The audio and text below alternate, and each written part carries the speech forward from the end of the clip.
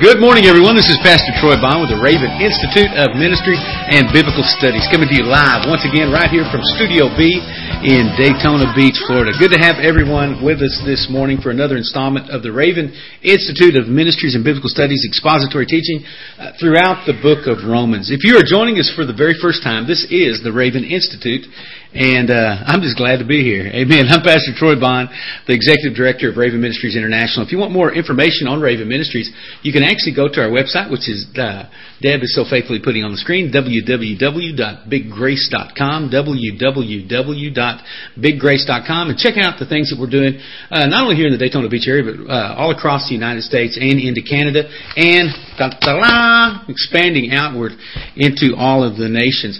We got some real neat things coming up if you're listening to us live. This is actually class 135 in our teaching on the book of Romans, and we're making some headway into some good things. And so I appreciate so much of you that have been joining us for week in, week out. And if you haven't been here with us and you want to get some of these teachings, these are available on our website by going to biggrace.com and clicking on Raven Magazine and getting the updated things. Actually, thank you so much. Lucy, right there that you see on the screen, her and Pastor Sam head up Raven East Coast out of Pennsylvania. She actually sent me another place that I just uploaded. It's the links in a different format. The one that we were using, it's free, and we like free, okay? Free is always good. But it began to put all this kind of raunchy advertising on the pages, and I don't like that. And so I've uploaded the last 3 classes with this other format, so they're there, and it doesn't look like it has all that wicked content around our classes. And so thank you so much, Lucy. And eventually we're going to put that through our website, but I'm just getting the added bandwidth that's going to be necessary for that. But they are there right now. And so you can download our previous classes in MP3 format onto your computer, and you can use those any way you want to. There's no charge in it. There's no copyright. Take it, put your name on it, make a Frisbee out of the CD, whatever you want to do. Just get it in your heart and get it in your mind. We're just glad to be able to do this for the kingdom. Also, I believe it was Pastor Meredith yesterday, I was talking to you about, once we finish up the book of Romans, we're going to tackle a couple smaller books. Probably the next book we'll tackle is probably Colossians. Colossians is a short book that we'll be diving into, but there's so much in it.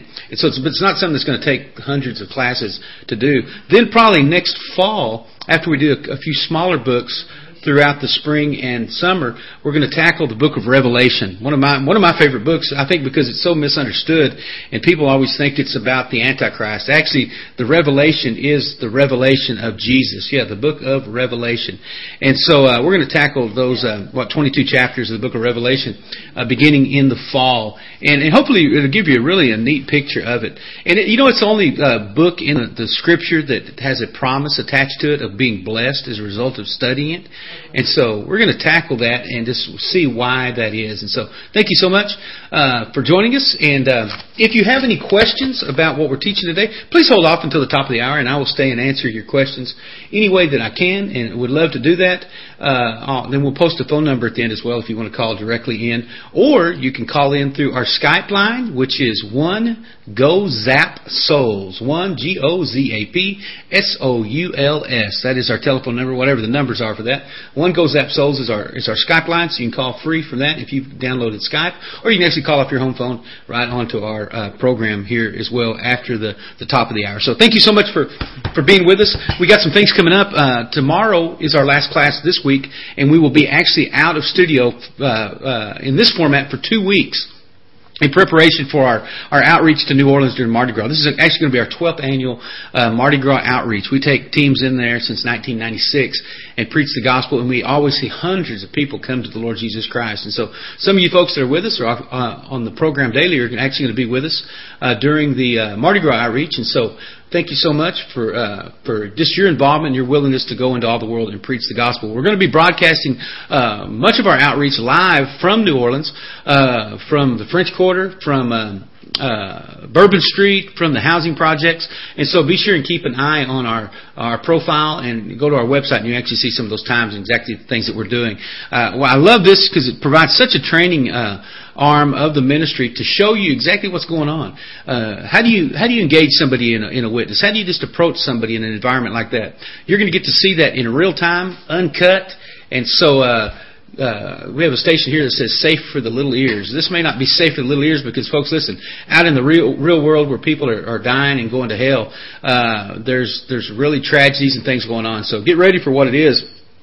The ultimate in reality programming, kingdom style. So you're gonna get to see some neat things coming through the program over the next 2 weeks. So appreciate you being with us, and you guys, if you're out there, you want to be a part of that, please show up.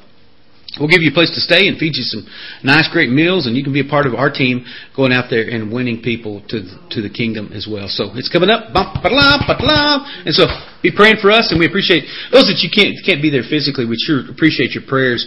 And our motto for this year comes out of James 5:4, and it's the cries of the harvesters have reached the ears of the Lord God Almighty. And that's out of the second part of James 5:4. And we believe that as we've been crying out for the harvest, according to Matthew 9:36, that men, the cries have reached the ears of the Lord God Almighty, and we're going to see a tremendous harvest coming about over the next couple of weeks of ministry. So let's go to the Lord in prayer and just ask for His blessing here today. I want to just welcome everybody. Good to see all you folks, Iron City Guy and the rest of the crew.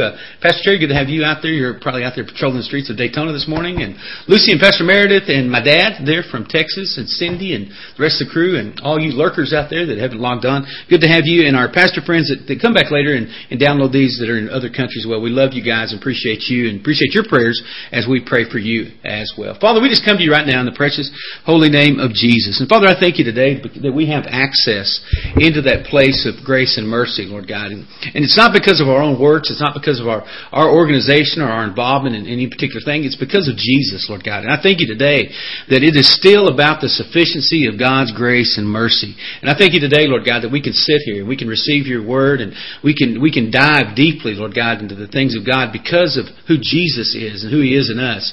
And Father, I thank you today, Lord God, that He does not reward us according to our transgressions or iniquities, Lord God, but He's found mercy on us. And even as we've talked about this past week, Lord God, because of our faith in Jesus, because of the redemptive work of the cross, and our faith in that, Lord God, that we're on the right side of judgment, that there is a buffer called the blood. There's a buffer called that name above every other name that allows us, Lord God, to be recipients, not of the wrath of God, but of the mercy and the salvation, Lord God, of the cross of Calvary.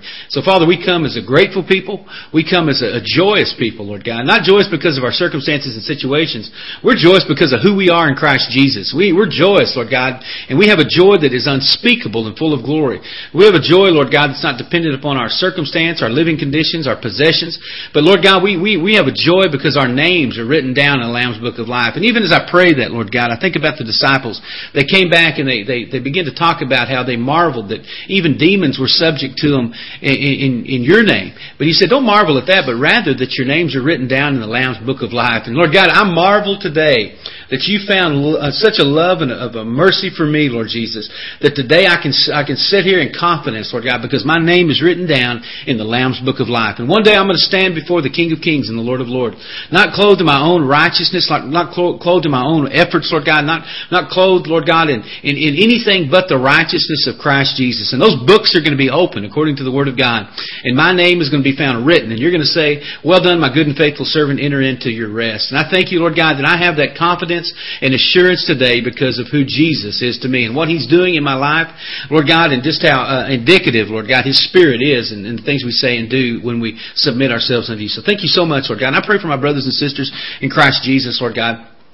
And I pray for those that may be struggling in their relationship with you.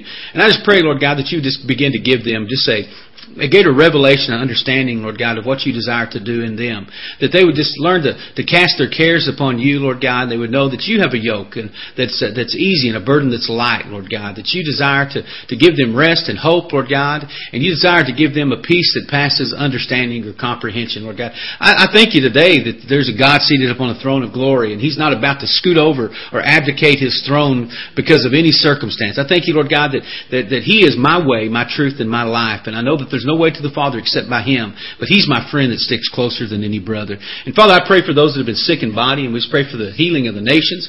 I just thank you for the testimonies, Lord God, that have come out, Lord God, even as we talked about yesterday about Bethany there in New Orleans getting miraculously healed, Lord God, from that hepatitis C, Lord God, after she said, let the elders of the church pray for me. And God, you stepped in and just did miracles because of the cross of Calvary. And so I pray for everyone else that's been sick or afflicted in their physical bodies. And we just ask, Lord God, that your word would go forth now, Lord God, to bring healing, Lord God, physically, spiritually, emotionally, Lord God, psychologically, whatever it is, to the nations, Lord God. And we thank you for it, and we just submit ourselves unto you, Lord God. If there be any sin or wickedness, Lord God, if there anything in our heart, and Lord God, regardless of how large or how small, we don't want anything to stand and impede, Lord God, the flow of your Spirit in and of our lives. There's just nothing worth it, Lord God. Nothing worth standing in opposition to you. Nothing worth being on the wrong side of judgment, Lord God. We don't want to have any bitterness or wrath or unforgiveness, Lord God, or lust, Lord God, or anything that would be contrary to the holiness and righteousness of God. Any ambition, Lord God, any goals that would set us, Lord God, in conflict, Lord God. And we pray for that healing, Lord God, in the name of Jesus. We just continue to pray for these that are needing healing, Lord God, by name today. Claudette, Lord God, from her burns, Lord God, and from Jonja, Lord God, that's battling this lung cancer. And we thank you, Lord God, that by your stripes they're healed. What you've done for one, that you'll do for another. And we just curse that sickness off of them right now and declare wholeness, Lord God, and power, Lord God, to come upon them, Lord God, because of what Jesus did. And we ask you to bless this time of the study in the Word, Lord God, that you just fill us with understanding and wisdom, Lord God, that you'd lead and guide us into all truth. And Father, I pray for a boldness, Lord God. I know that the hour is coming. I just feel compelled, Lord God, to pray for my brothers and sisters in Christ. There's a time coming, and it's now, Lord God, where we're going to face enormous persecution. And even as I believe you've showed me, Lord God, through this period of fasting and prayer, it's going to come from within the ranks of what we call Christendom, Lord God, as there becomes that separation of the wheat and the chaff and the sheep and the goats.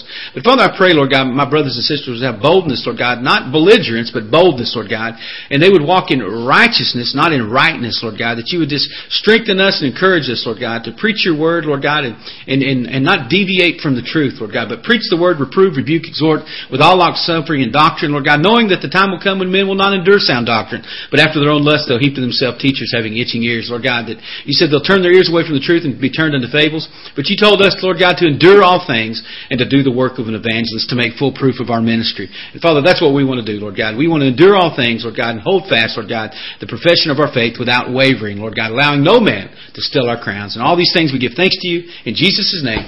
Amen. Amen. Amen. And amen. You know, sometimes you can just begin to pray. And so, you know, folks, when you seek Him, you're going to find Him.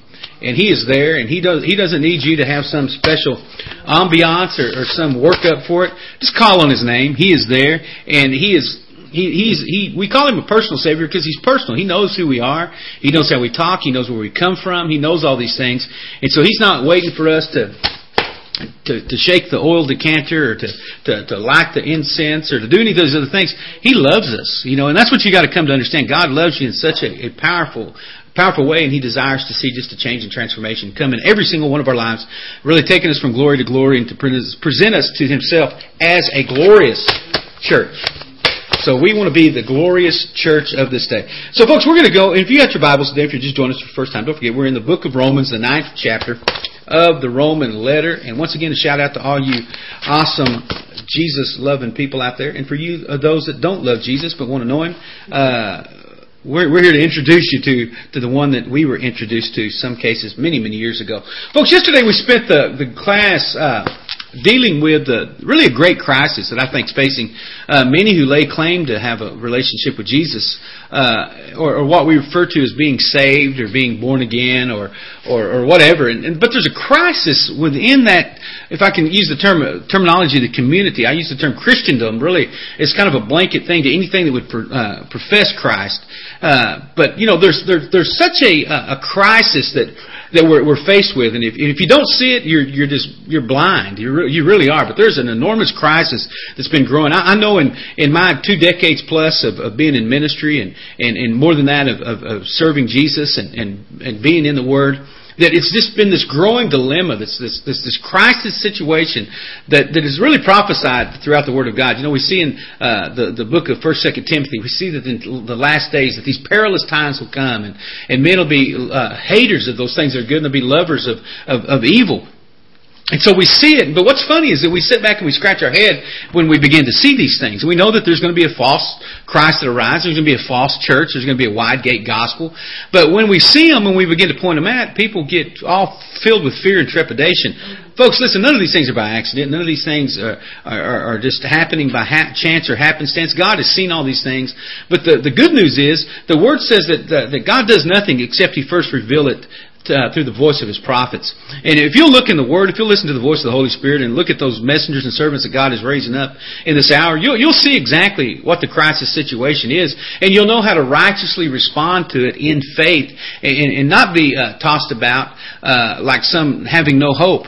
And so really the issue that we see so many times, and part of that crisis is with people finding fault with God when their expectations are unmet.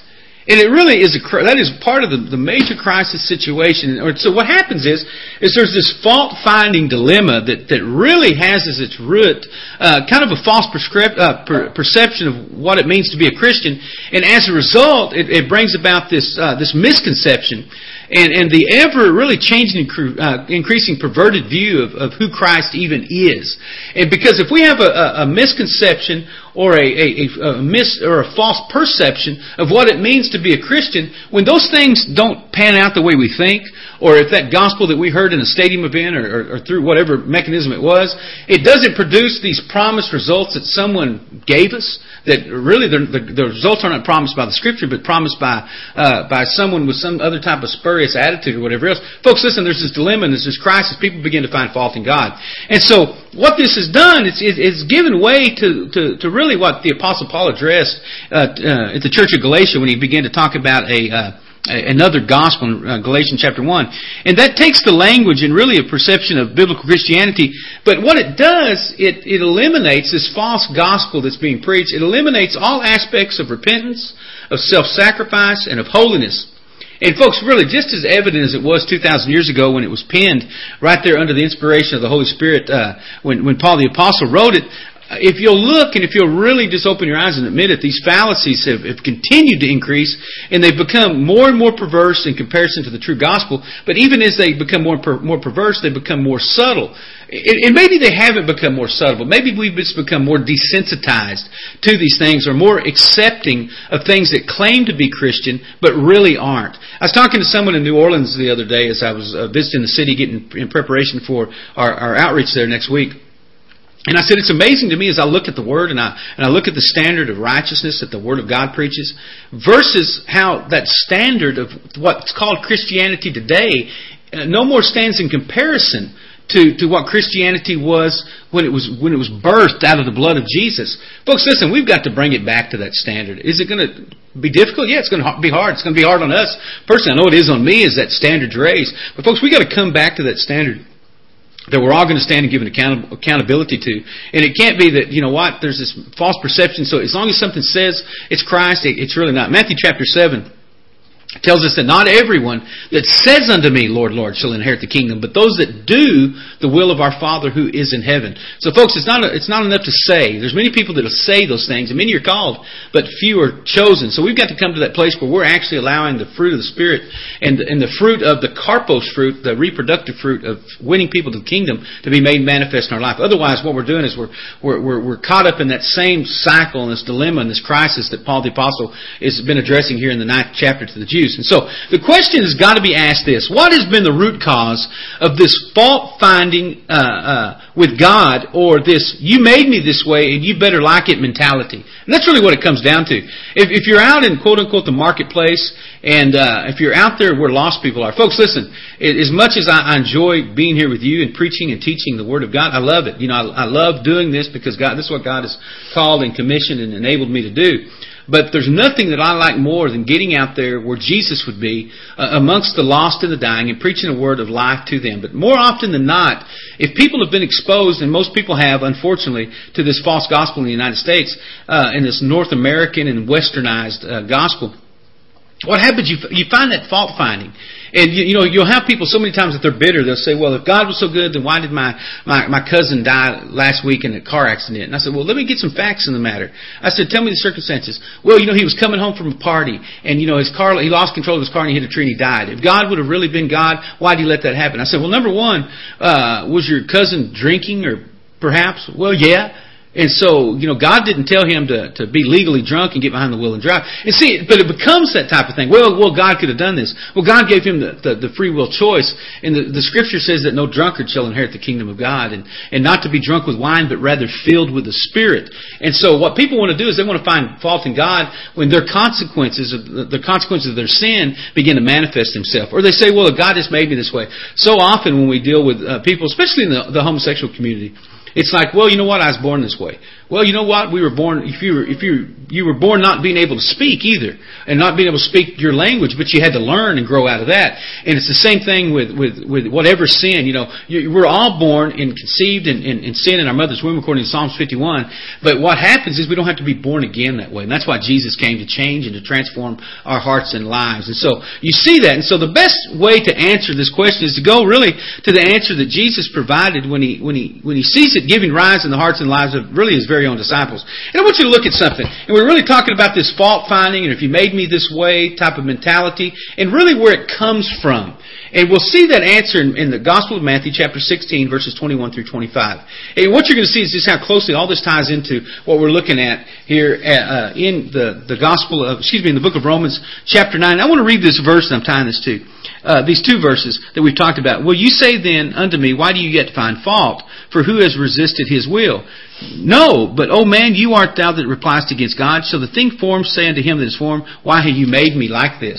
And so Matthew 16 through 21 through 25, I'm going to get to the root cause of why these things are happening and manifesting Himself in this hour. And it says this, it says, from that time Jesus began to show His disciples that He must go to Jerusalem and suffer many things from the elders and the chief priests and the scribes. Suffer them from who? You notice that He didn't say, suffer them from the heathen, suffer them from the unrighteous. Who did He say He was going to have to suffer things from?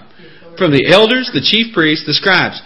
The religious authorities. Not just authorities. He didn't say, I'm going to suffer these things from the Roman occupation or anything. He said, and we'd say, you know what? You're going to suffer these things from, quote unquote, the professing church or the Christian. That's exactly who He dealt with. And look what He said. He said, I'll suffer many things from the elders and chief priests and scribes and be killed and be raised the third day. And so here in verse 21 of Matthew chapter 16, really Jesus mentions the two words that much of the modern church has eliminated from its pulpit vocabulary, and that is suffering and death. Those are just two things that you do not want to bring up if you're talking about serving Jesus. And so, because once these two subject matters are broached, folks, then the whole deceptive message of God has a wonderful plan for your life is thrown into disarray. Because you can't talk about a wonderful plan if you're talking about suffering. You can't talk about a wonderful plan if you're talking about death. You can't talk about a wonderful plan if you're talking about persecution. So, let me ask three questions. Who would give money to someone or a church that promises suffering? Really? If you say, give your money and you're guaranteed suffering, it's not going to happen. What do they tell you? They tell you, well, if you give your money, then you're going to fall into this seed time and harvest, and you're going to get rich, you're going to have all these things. Give me your money, and somebody else will give you theirs. Folks, listen, that's just not the gospel. Or who would join a church that guarantees hard times? First Church of the Hard Times. Have you noticed people always, these really happy names, Happy Church, or, Sweet Dreams, First Church of Jesus, or whatever. You know what? What about if it's First Church of the Persecuted Righteous, or whatever else? Who's going to join that? You don't see a mega church with those type of names. Or who would come in mass to hear a message that assures you of tribulation or having to go through? In this world you will endure tribulation. I said yesterday, I finally found the title of the book I'm working on, and I'm going to call it God Has a Wonderful Plan for Your Death, rather than God Has a Wonderful Plan for Your Life. Because God does. He wants us to die that He might live inside of us. And so, but really, folks, those things are the message of the New Testament. They're hard times, they're suffering, they're times of tribulation. That is the promise, and goes beyond the promise. That's our heritage. And I love that. We were witnessing years ago out on the streets of, it's probably New Orleans during Mardi Gras, and we had a group out there preaching the gospel, and there were some folks coming by us, and one of the folks in this crowd, these were lost people, was about to come against us and begin to say something, and one of the friends that was with him grabbed him and he stopped. He said, "Don't say anything to them people. They love you to persecute them." You hear what I'm saying? He said, don't say anything to them. They love you to persecute them. Folks, you know why that is? Even the devil knows that the church thrives in the midst of persecution. That's why we've had this easy, happy-go-lucky, kumbaya, let's all get along, and Rodney King type of mentality that, you know what, we're all the same and it doesn't matter. Folks, it does matter. We're not all the same. He says, come out from among them and be separate and do not touch the unclean thing. We know that there's going to arise the chaff among the wheat. There's going to be the goats among the sheep. We know that. And if we think for a minute that just thinking about it is going to produce any type of righteousness, it's just not. It's not going to go away. We've got to know that there is a remnant, according to the election of grace that's called out. There is a narrow way that leads to life, and few there be that find it. And so we can get together and we can have our nice little meetings and join hands and sing a happy song. Folks, listen. He tells us he says, how can two walk together except they be in agreement? And what's that agreement got to be based on? It's got to be based upon the Word of God. And so Matthew chapter 5, verse 10, even talking about this suffering, persecution, and hard times, he says, blessed are they which are persecuted for righteousness' sake, for theirs is the kingdom of heaven. Matthew 5:10. Blessed are they which are persecuted. Who's blessed? Those that are persecuted. Folks, listen, you'll never really know righteousness until you've known persecution. You really won't, because until you know persecution, you're never to that place where you have to just abandon all the attitudes and the longing of the sin nature and throw yourself upon the mercy of God. Until you suffer that persecution, you're never going to find your dependence upon the King of Kings and the Lord of Lords and His righteousness to carry you through every fire and every circumstance and every situation you're in. Folks, listen, to be persecuted is the Greek word dioko, and it literally means to be harassed to the degree that you have to run for your life. And so, listen to what it says. Blessed are they which are harassed to the degree that they have to run for their lives, for theirs is the kingdom of heaven. When's the last time, because of righteousness, because of standing for truth, that you had to run for your life? That you had to run out of the church house for your life because you stood for righteousness?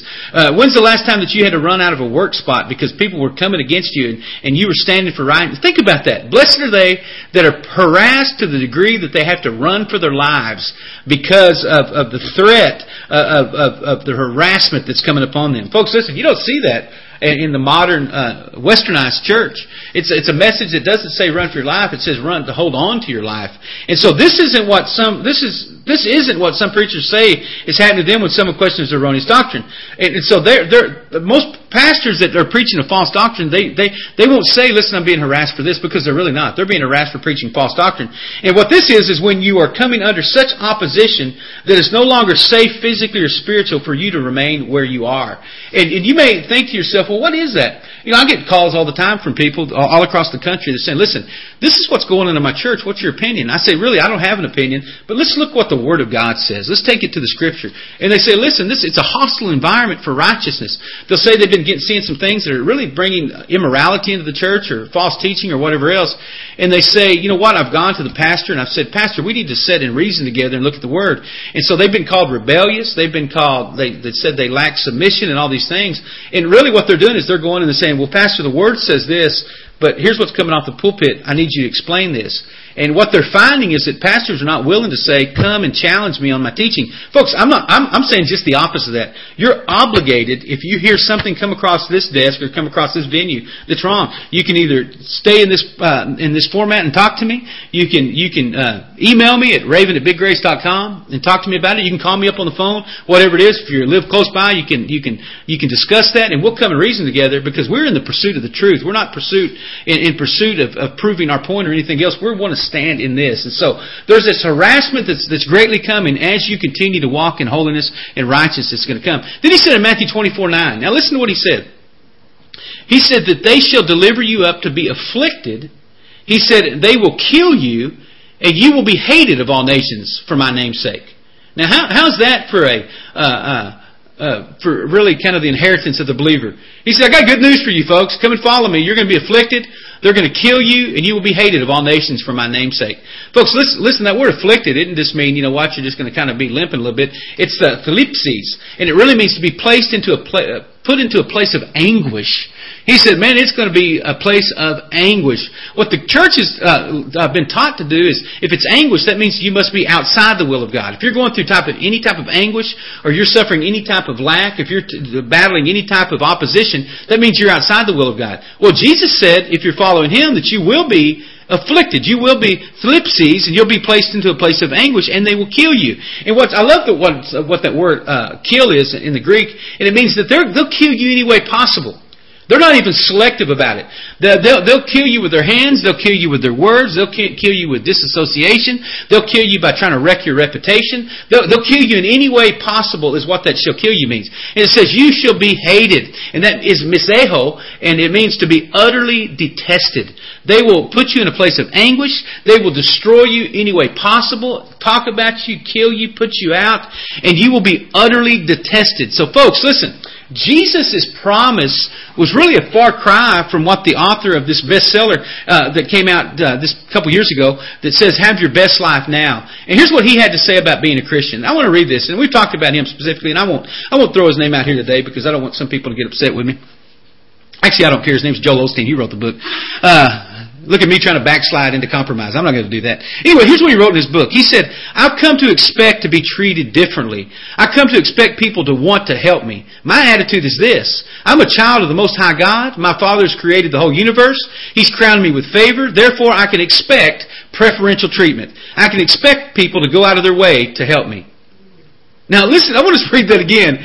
But I want to first contrast it with Matthew 24:9. They shall deliver you up to be afflicted. They will kill you. You will be hated for my name's sake. Then Mr. Osteen says, I come to expect to be treated differently. I do too, but evidently not the way he expects to be treated. I've come to expect people to want to help me. My attitude is this. I'm a child of the Most High. My Father has created the whole universe. He's crowned me with favor. Therefore, I can expect preferential treatment. I can expect people to go out of their way to help me. Now, listen to what Jesus said in whom they claim to represent. Here's what he said in John 15:16. He said, if you were of the world would love his own. But because you are not of the world, but I've chosen you out of the world, therefore the world hates you. If you were of the world would give you preferential treatment. If you were of the world, they would go out of their way to help you. If you were of the world, people would want to help you. But because you're not of the world, but I've chosen you out of the world hates you, or the world will afflict you, they will kill you, and you will be hated of all nations for my name's sake. Folks, so much for preferential treatment. The preferential treatment of the saints of God is affliction. It is they will kill you. It's to be persecuted. It's to be detested. You know what? And that's not bad news. It's just like the people that said, don't talk to those guys out here witnessing. They love to be persecuted. Absolutely. I love to identify with the sufferings of Christ. He said if we identify with that, then one day we'll also be able to identify with His glory. Then we're talking here in Matthew 16:21 through 25 in regards to what we've been talking about out of Romans chapter 9, 19 through 20. And so he continues in verse 22. He said, then Peter took Jesus aside. After what? After he told him that, listen, I'm going to go to Jerusalem, and these religious people are going to persecute me, I'm going to suffer many things, and they're going to kill me. So Peter took him to the side, and it says in verse 22, it says, and began to rebuke him, saying, far be it from you, Lord, this will not happen to you. He said, no way. It ain't going to happen to you. And folks, this is what Christians should be this is how we should talk with Christianity, and this is what's being said. And he's saying, you know what? It's not going to happen to you. You don't have to go through it. You're going to get preferential treatment. Folks, listen. Jesus was telling him, listen, here's exactly what the heritage of the saints of God is. And he's saying, you should, so Peter was basically taking him to the side and saying, listen, all you should be able to expect when you go into Jerusalem is favor and preferential treatment.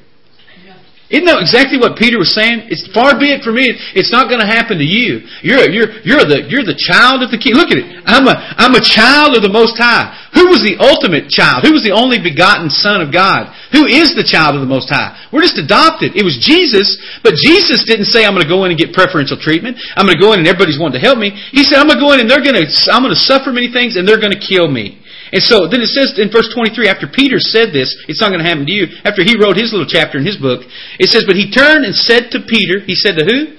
He didn't just say up into the air, he didn't say to some arbitrary spirit that was floating around. He said to Peter, he said, get thee behind me, Satan. He said, you, identifying Peter with Satan, you are an offense to me. He said, because you're not mindful of the things of God, but of the things of man. So he said to Peter, not just like I said out in the air, not as some general generic statement, but he addressed the one who said it head on. the person that was speaking those, Jesus addressed him by name. You hear what I'm saying? And so that's when I say these names, I got to address them by name because that's the pattern Jesus set.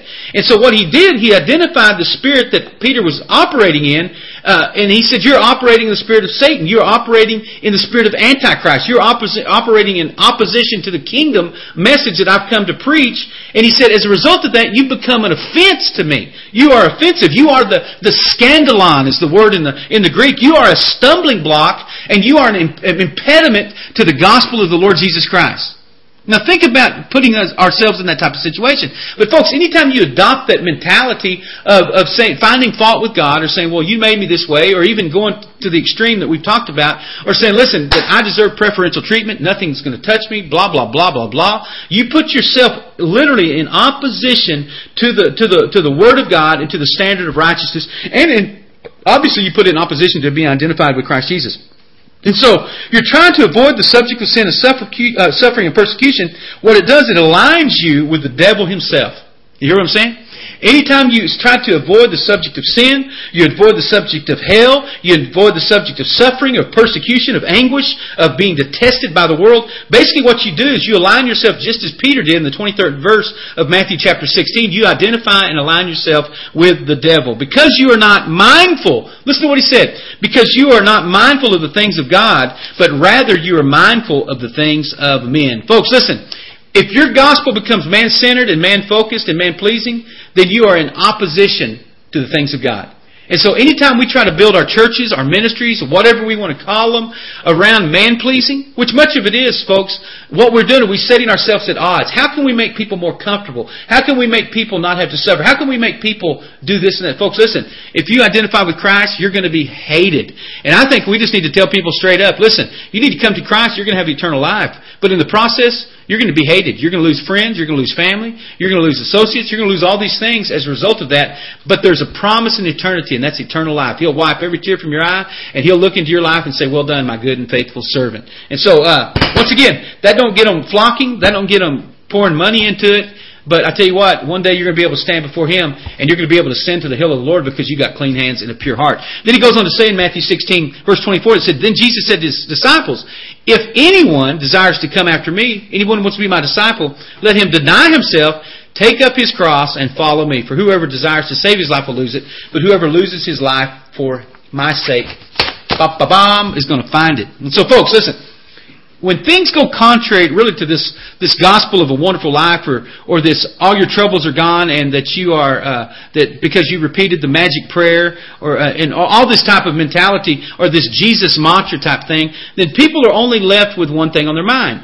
If things go terribly wrong, it's that God failed to keep up your end of the bargain. That's really what you're saying. You're saying, God, you failed to keep up your end of the bargain because the preacher or the pastor, the guy on television or whatever else told me that I'm going to have a wonderful life. I'm about my best life now. It's going to be great. And God's going to fix everything for me. And so I would never, folks, literally, you'd think to yourself, I would have never come to Christ if I'd have been told that up front. That's what people would say to you. If you go to them later and say, listen, you're a Christian, you're just going to have to go through those things. You're going to be hated. What they're going to say is, why would I have ever become a Christian if the only promise for me was being detested and being hated? And folks, many people know that are propagating this false gospel. They're saying, well, I can't tell them that. Then what's that going to do for my membership? So what I'm going to do is I'm going to bring them in and tell them everything's going to be sweet, and slowly I'll break the bad news to them. But they just never get around to breaking. And it's not bad news; it's good news. And so they never come around to giving them the good news. It's like, maybe I can get them in here and I can get them real moral, I can get them real nice and things, hopefully. But they cease to be, and they never become really the movers and shakers and the history makers, because whatever what they're brought into is something that's going to pervert them even more. And so, we don't demand that they walk in righteousness, rather than saying they're going to be hated and persecuted. We need to say, listen, up front, you come to Christ Jesus, it's going to cost you everything, even your life. Folks, listen. I've been to the church growth seminars. I've been to those. I've been and I've read the church planning manuals. I've attended mega churches with the smiling face greeters and all the happy-go-lucky things with the coffee bars and the sin-friendly sermons. And I've seen all that. And all they seek to, in all of those things, have always sought to avoid anything that could be construed as negative or difficult. Period. They don't want to bring anything. They want to keep it positive. They want to bring all these things up just to keep it positive. And so that this only leaves the modern church with the impossible task of making things even more comfortable, more flesh-friendly, and more like the world that they're competing against for their entertainment dollar. And that's really what's happened, folks. The church, the modern church, in many cases, not in every case, obviously, but in many cases, what they're doing is they're competing against the world for the entertainment dollar. Now look what they do. Let's get into the most multimedia. Let's get the softest pews, because we want to have theater-like seating, because we know that we would rather them come here and spend their money in the thing rather than spend their $8 or $10 on a theater ticket. And so what we're going to do is we want to put all these amusements. We have our family life centers. Ain't nothing wrong with basketball. But folks, if the only way that I can win people to the kingdom is through basketball, I've not won them into the kingdom. I've won them to the hard courts. Somebody told me the other day that a pastor had told him, I guess the church he was at, said they had about 6 youth. And he said, we need to raise this $10,000 so we can convert and get all this video equipment, put these video games in to get the youth in. Folks, listen. It's not going to be Sonic the Hedgehog that's going to save our children. It's going to be Jesus the Christ.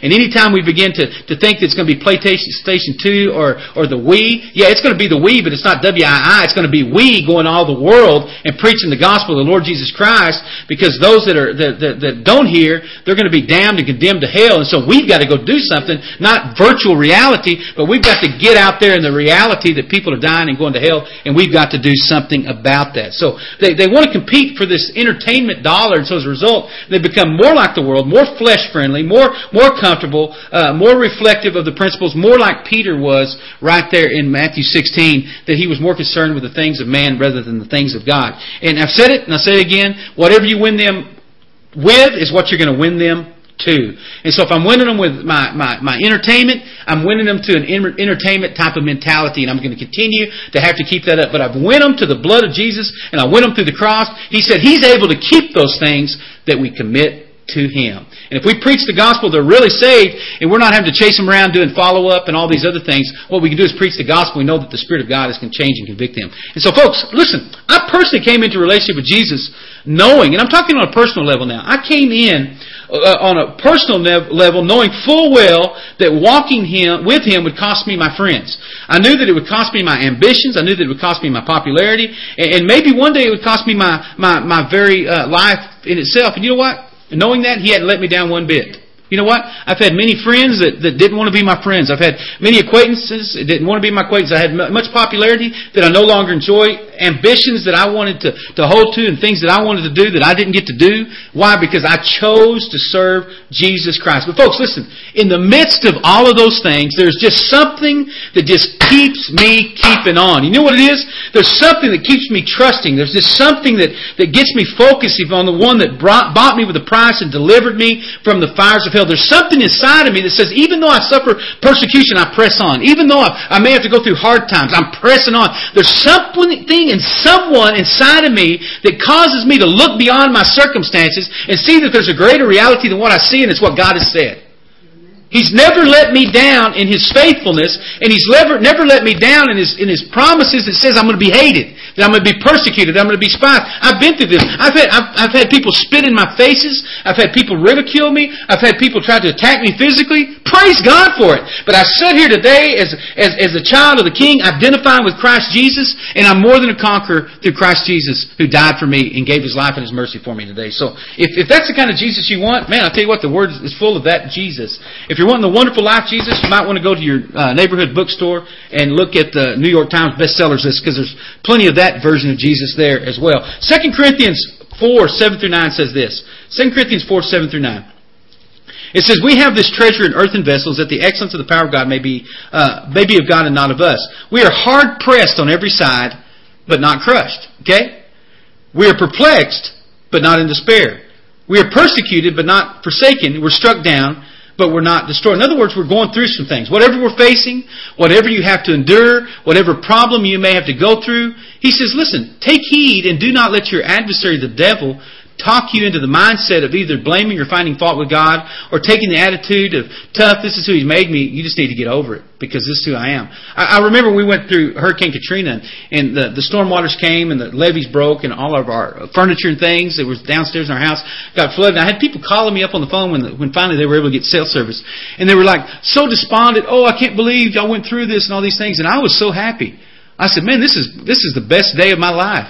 I said, man, we're seeing hundreds of people come to Jesus. I said, yeah, we lost a car, we lost furniture, we lost appliances, we lost things, but really, none of that stuff really has any value when you get to see hearts and lives change. We're pressed but not crushed, persecuted, not abandoned, struck down but not destroyed. We are blessed beyond the circumstances, blessed beyond the curse, blessed beyond our situations. Why? Because we know that we serve a God who cannot fail. So, folks, listen, the fault finders, those that say, God, I'm just this way, you're just going to get over it. If you're really God, you're just going to have to love me. Folks, listen, those mindsets will set you at odds against the kingdom. And so, that brings us to verse 21 this morning. It says this, it says, has not the potter power over the clay, of the same lump to make one vessel unto honor and another unto dishonor? Folks, really, when I look at that and I say, does not the potter, in verse 21 of Romans 9, have power over the clay, the same lump to make one a vessel unto honor and the other unto dishonor? What it does, it takes me all the way back to the beginning. It takes me back to Genesis 2:7. In Genesis 2:7 says this, it says, the Lord God formed man out of the dust of the ground, and He breathed His nostrils into the breath of life, and man became a living soul. That word that it says that man out of the dust of the ground, in the Hebrew, it can also be translated as clay. And so, God formed man out of the clay that was taken from the ground. Folks, listen, we're the clay, He is the potter. And He's able to make from that same lump a lump of a vessel unto honor and one unto dishonor. And so, He is saying God is like a potter who gathers together the dust of the earth and combines it with the water of His Word. Who's the Word? Jesus is that Word, the washing of the water of the Word, to form that which He will or He desires. And folks, listen, because of who He is, He has the power to make it of what He desires and what He wills. And the good news is what God wills is always perfect, every single time.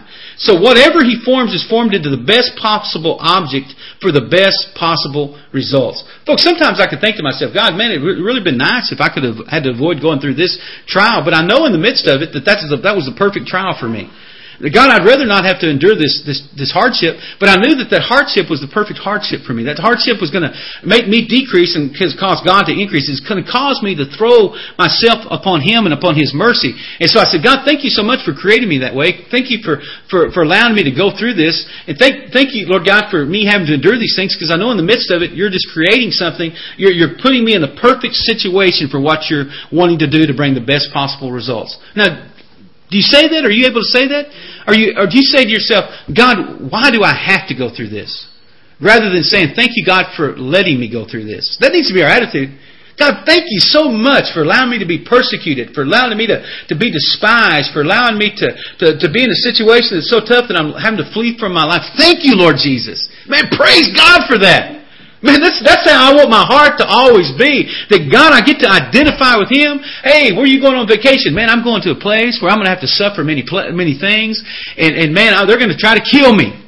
And you call that vacation? Oh yeah, I call that vacation. Because that's where I get into that place of environment of being identified with Christ Jesus. And so, folks, listen, anything that He puts us through, and if we're trusting Him, if we're walking in Him, we belong to Him, it's putting us in the best possible and perfect situation to work something out in our lives. And so, notice though that this clay is taken from the same lump, which speaks of something originated from the same source and having the same potential qualities. That's what He's saying in verse 21.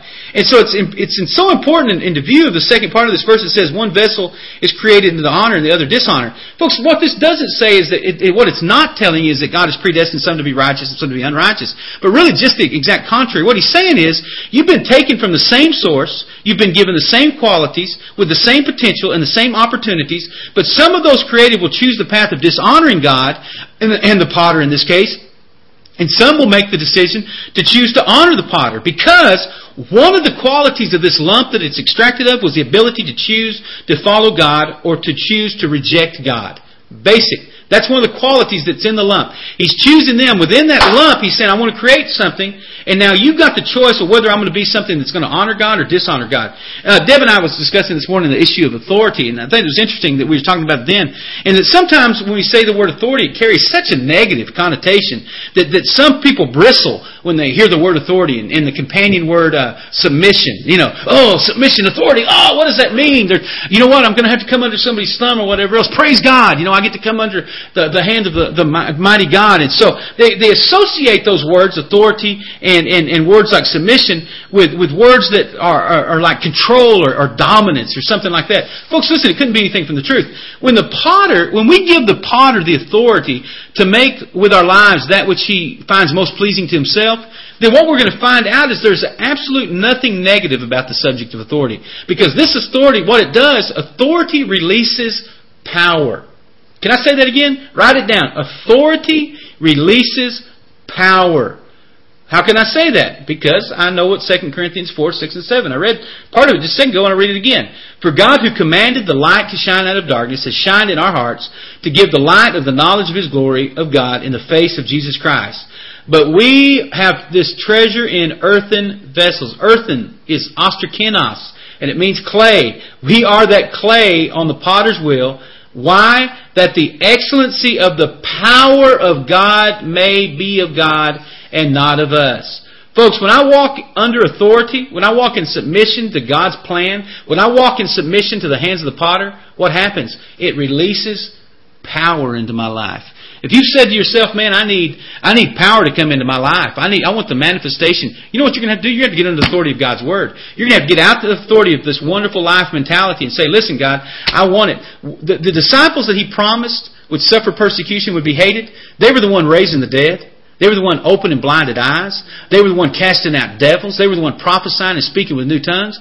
People are saying, well, why don't we see that today? Because we don't see authority today. We don't see the dedication or the willingness to lay down your life and to become uncomfortable for 15 minutes. And so what they do is they say, well, we're going to have a 1 hour service and we're going to have about 15 minutes because that's the attention span of people. And we're going to have a little coffee time and we're going to have this and that. Folks, listen, if that's your commitment, that's going to be the level of your power. Your power is going to be relegated to the caffeinization of your Starbucks drink. That's all the power you're going to have. You're not going to have the power of the Holy Spirit flowing through you, raising the dead, laying hands on the sick, and seeing people healed of cancer, unless you're willing to be identified with under the accountability and authority of the Lord Jesus Christ. You're never going to walk in the power of that. Why? Because He has brought us and put that power and put that requirement in earthen vessels in the clay upon the wheel to be honoring to Him, that the power may be of God and not of us. Folks, listen, that the excellency of the power or the standard of the power or the level of the power will be derived and measured by that which God has in us through our submission to Him. And so what Paul was trying to say to those in Rome, and really what the Word is saying to you and I right here and now, is that you can have it one of two ways. You can allow God to take the components of your life and create a masterpiece, or you can take the same elements and take your best shot at making something. But really, when it comes down to it, only one really knows their way around the potter's wheel, and it's Him. You don't know your way around the potter's wheel. You can say to yourself, well, that looks easy enough, I can do that. And folks, I love that picture of the potter and the clay, because after the pottery is fashioned into whatever it's going to be, you know what it's allowed to do after that? You take it, I don't know if you've ever made pottery, but you take it and I remember in school we'd make pottery. We'd take it, no, you didn't fire it right off the bat. You set it on the shelf and you let it cure.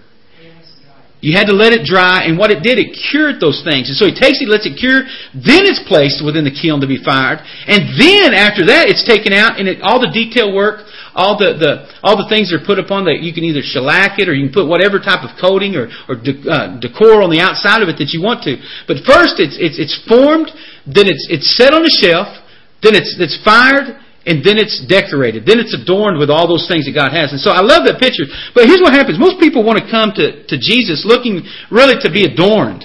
Yeah. All they want to come in, I've got a wonderful life, I've got a wonderful plan, gimme, gimme, gimme, bless me, bless me, bless me, without being willing to go through the process that it takes to get there. Folks, I'm blessed the Lord Jesus Christ. Am I rich? Do I have a great place, a mansion, or do I have a brand new car? I don't have any of those things, but I am so blessed. There is not a person walking around that I would trade places with. Literally. The things that God has allowed me to see, the lives that God has allowed me to share His Word with that have been saved, the places that I've been able to go, and the things that God has revealed to me, and just how much I can't think of anybody. I wouldn't trade places with Bill Gates or anyone else with any situation, anybody on television. I would not trade places with anybody because I am so grateful for every one of the opportunities that God has given me at this moment in my life. Period. I'm happy about it. I was willing to go through that process for it. So, folks, listen, that is what discipleship really is all about. It's taking a life and applying the hands of the potter to the clay, which is the Word and the Spirit, and allowing it to cure, or mentoring it and investing in it. And then taking it into the fire where it can be tested for any faults or abnormalities. And so, folks, really that's what it's about. It's about taking it and allowing God to fashion it and investing. And so what are we doing here today as we sit and invest in this? Many people that are here with us today, I know you personally. I share with you. I'm on the phone with you. I'm in person with you. I invest into your life. I say, hey, here's something God has taught me. Learn from my mistake. Don't make the same one. Here's a way you can get around those type of things. Mentoring, investing. That's that shelf time. Then it's going into the fire. God putting you into a situation that's going to reveal any cracks, any abnormalities, anything that would cause you to wither, die, to fall away from Him later. And so if it survives the firing process, then it's taken out and adorned with detail, or given authority and presented as a finished product. And it doesn't. And if it doesn't survive the firing process, you know what it's done? It's broken into pieces, and the process starts all over. Folks, listen. Back I knew what God had called me to do from the time I was 15 years old. Literally, I knew that I knew that I knew. And I spent about 2-3 years after that doing everything under my power to walk in rebellion and to convince God that He had made a horrible mistake, that He had chosen the wrong person. God is long-suffering, though, and that God continued to seek me out. Unfortunately, I didn't go through all the drug addiction, all these weird things and terrible things that some people go through. I went through my own share of rebellion, though. So God took me through this process. Then He took me through another. He took me through that firing process. I knew what He called me to do. I knew where He called me to go. But I had a period of well over 10 years that God put me in a situation that taught me so many things. And it was quote unquote a local pastorate. I went through and saw things, endured things, and had to trust God through these situations that I would not take for. Literally, put me in the ghetto. Put me in a situation where the building was always cold in the winter and hot in the summer, and the resources were low. But God said, here's what I want you to do. And we saw God's faithfulness in that. I remember when Melanie and I were moved to Baton Rouge, Louisiana, and I was in Bible college. Man, we had no money. She was sick. All these things. We had to trust God every single time. That was the firing process. That was the thing that God was burning up, doing the things in my life and revealing the things that I needed to deal with. And I praise God for every one of those type of things. And so when people get cracked through that process, because they either will come off the wheel too early, or they're impatient with the process. Folks, do not grow impatient with the process that God's taking you through. Some of you are in that situation, you feel like you're just in a waiting game. God, I'm doing what you told me to do, but I just feel like I'm just in a waiting game. It's just like, you know what? Folks, be patient. If there's anything that I can invest in you, that God's invested in me, is just be patient. Just trust God, occupy until He comes, do as much as you can right now with as much as you got right now. And as God invests more in you, do more with that. But don't try to press yourself into a situation that you can't do. But trust God that He's going to deliver at that moment exactly what you need for that moment. In verse 22 it says, what if God, willing to show His wrath and to make His power known, endured with much long suffering the vessels of wrath fitted to destruction? Folks, really, that really flies in the face of those teaching or believing in predestination, because what it shows is that God is long suffering even to those vessels that were dishonorable. Do you hear me? His mercy towards them reveals that even though they have chosen the course of destruction, that He still stands with a willingness to forgive and redeem them right up to the very end. That's the good news. It's really like the parable of the vineyard owner who hired some people in the morning for one price and hired some people late in the day for the exact same price. And at the end of the day, the wage was all the same. And that's what He's saying right there in verse 22. He's saying, listen, God loves you, and look how God, He's willing to show His wrath and to make His power known. and endured with much long suffering the vessels of wrath fitted to destruction. He's saying, listen, I'm willing to carry it out all the way to the end. I'm willing to show my mercy. Even though they're fitted for wrath, even though they're walking in destruction, I'm still merciful towards me. In verse 23 it says, that He might make known the riches of His glory on the vessels of mercy, which He had afore prepared unto them. Guys, listen, all these things, you know what they're for? They're so that He can make known the riches of His glory. That way He can present us to Himself a glorious church, a bride without spot or blemish. That way when we come and we're the bride of Christ and we're right there at that marriage supper of the Lamb, that we are adorned and He brings us and He gives us this promise. Listen folks, you're going through some things now, but this life is like a vapor. It's here one minute and it's gone the next. If you'll just endure, if you'll press through, that there's a prize that you're going to attain. And He really describes it so wonderfully in 1 Corinthians chapter 2 verses 9 and 11. He said, it is written, eye has not seen, ear has not even heard, neither is it entered into the heart of man the things which God has prepared for them that love Him. But God has revealed them unto us by His Spirit, for the Spirit searches all things, yes, the deep things of God. For what man knows the things of man, save the Spirit of man which is in him? Even so the things of God knows no man but the Spirit of God. Folks, listen, you got to come to the place just like that. You haven't seen Him. You don't know it. We can't describe it. We can get kind of an idea or kind of a little bit of a dark image of what it's going to look like. But folks, listen, you can't imagine what God is preparing for you. You cannot imagine the glory and the splendor of what eternity is going to be like for Him. All the suffering, anything that you've endured now, you'll never remember that thing after a nanosecond in the presence of God. You've got to trust Him with what you put into His hands. And I'm going to close with this illustration. Years ago, I took a guy off the street. He was actually in a drug deal, and the drug dealers tried to kill him. And his dad called me and he told me, he said, he's hiding out somewhere, will you go help him? And so I got to this guy, and literally he'd been drugged behind a car. They tried to kill him. And so his shirt was literally glued to him where he'd put a T-shirt on. And he was sitting in an empty apartment, and he had already sold everything he had to buy drugs, and his drug deal went bad. And so he was there, and I took him in. And we discipled him, got him back. The guy owns his own business now and doing many neat things. But what was neat about that situation, after he had finished our discipleship and went out on his own, he said, Pastor, I want to do something for you. Now, at the time I had this old Suburban, it ran good and everything, but the outside of it was just terrible. I mean, the paint was all faded and everything. But this guy was very skilled. He was a potter in the paint and body field. Very talented in that respect. And he said, Pastor, listen, I want to do something for you. He said, let me take and paint your truck for you. And he said, I want to do it for you. I want to pay for it, the whole 9 yards. I want to do all the work. And he said, but I'm just asking you one thing. He said, just let me do whatever I want to it. And I said to myself, you know what? I know this guy's very skilled in what he does. I've seen his work. And I know that really my truck doesn't look very good right now. And okay, do whatever you want to it. So I didn't tell him paint scheme. I didn't tell him anything. And so he took it and he spent the next couple of weeks totally putting a custom paint job, probably a paint job that would probably have cost $6,000 or more if someone just had it done. I mean, and the truck came back beautiful. Literally. I mean, it was beautiful. If I would have sat down, I could not have described how this in respect to saying, here's how I want it. I would have never come up with this. It was far beyond what anything that I would have comprehended. It was a beautiful truck. It had our Raven logo, ministry logo on the hood, and all these. I mean, it was really a tremendous truck. And so he brought it back, but I trusted him. And as a result of trusting Him with something that was of value to me, what happened? I got something way beyond my comprehension. Folks, listen, you've got to learn to trust God in the same way. You've got to say, listen, God, I want to trust my clay, the clay of my life, into the hand of the potter. Not saying, okay, God, here's my plan, I want you to do it. But really saying, God, listen, I want the desires of my heart to be the desires of your heart.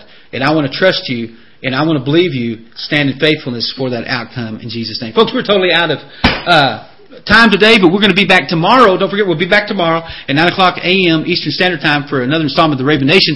Then we're going to, Raven Institute. Then we're going to be out for 2 weeks from this program till the 11th, February the 11th, when we're going to be back. But folks, I got one bit of advice for you today as we close out the program. Get into God's Word, and God's Word will get into you.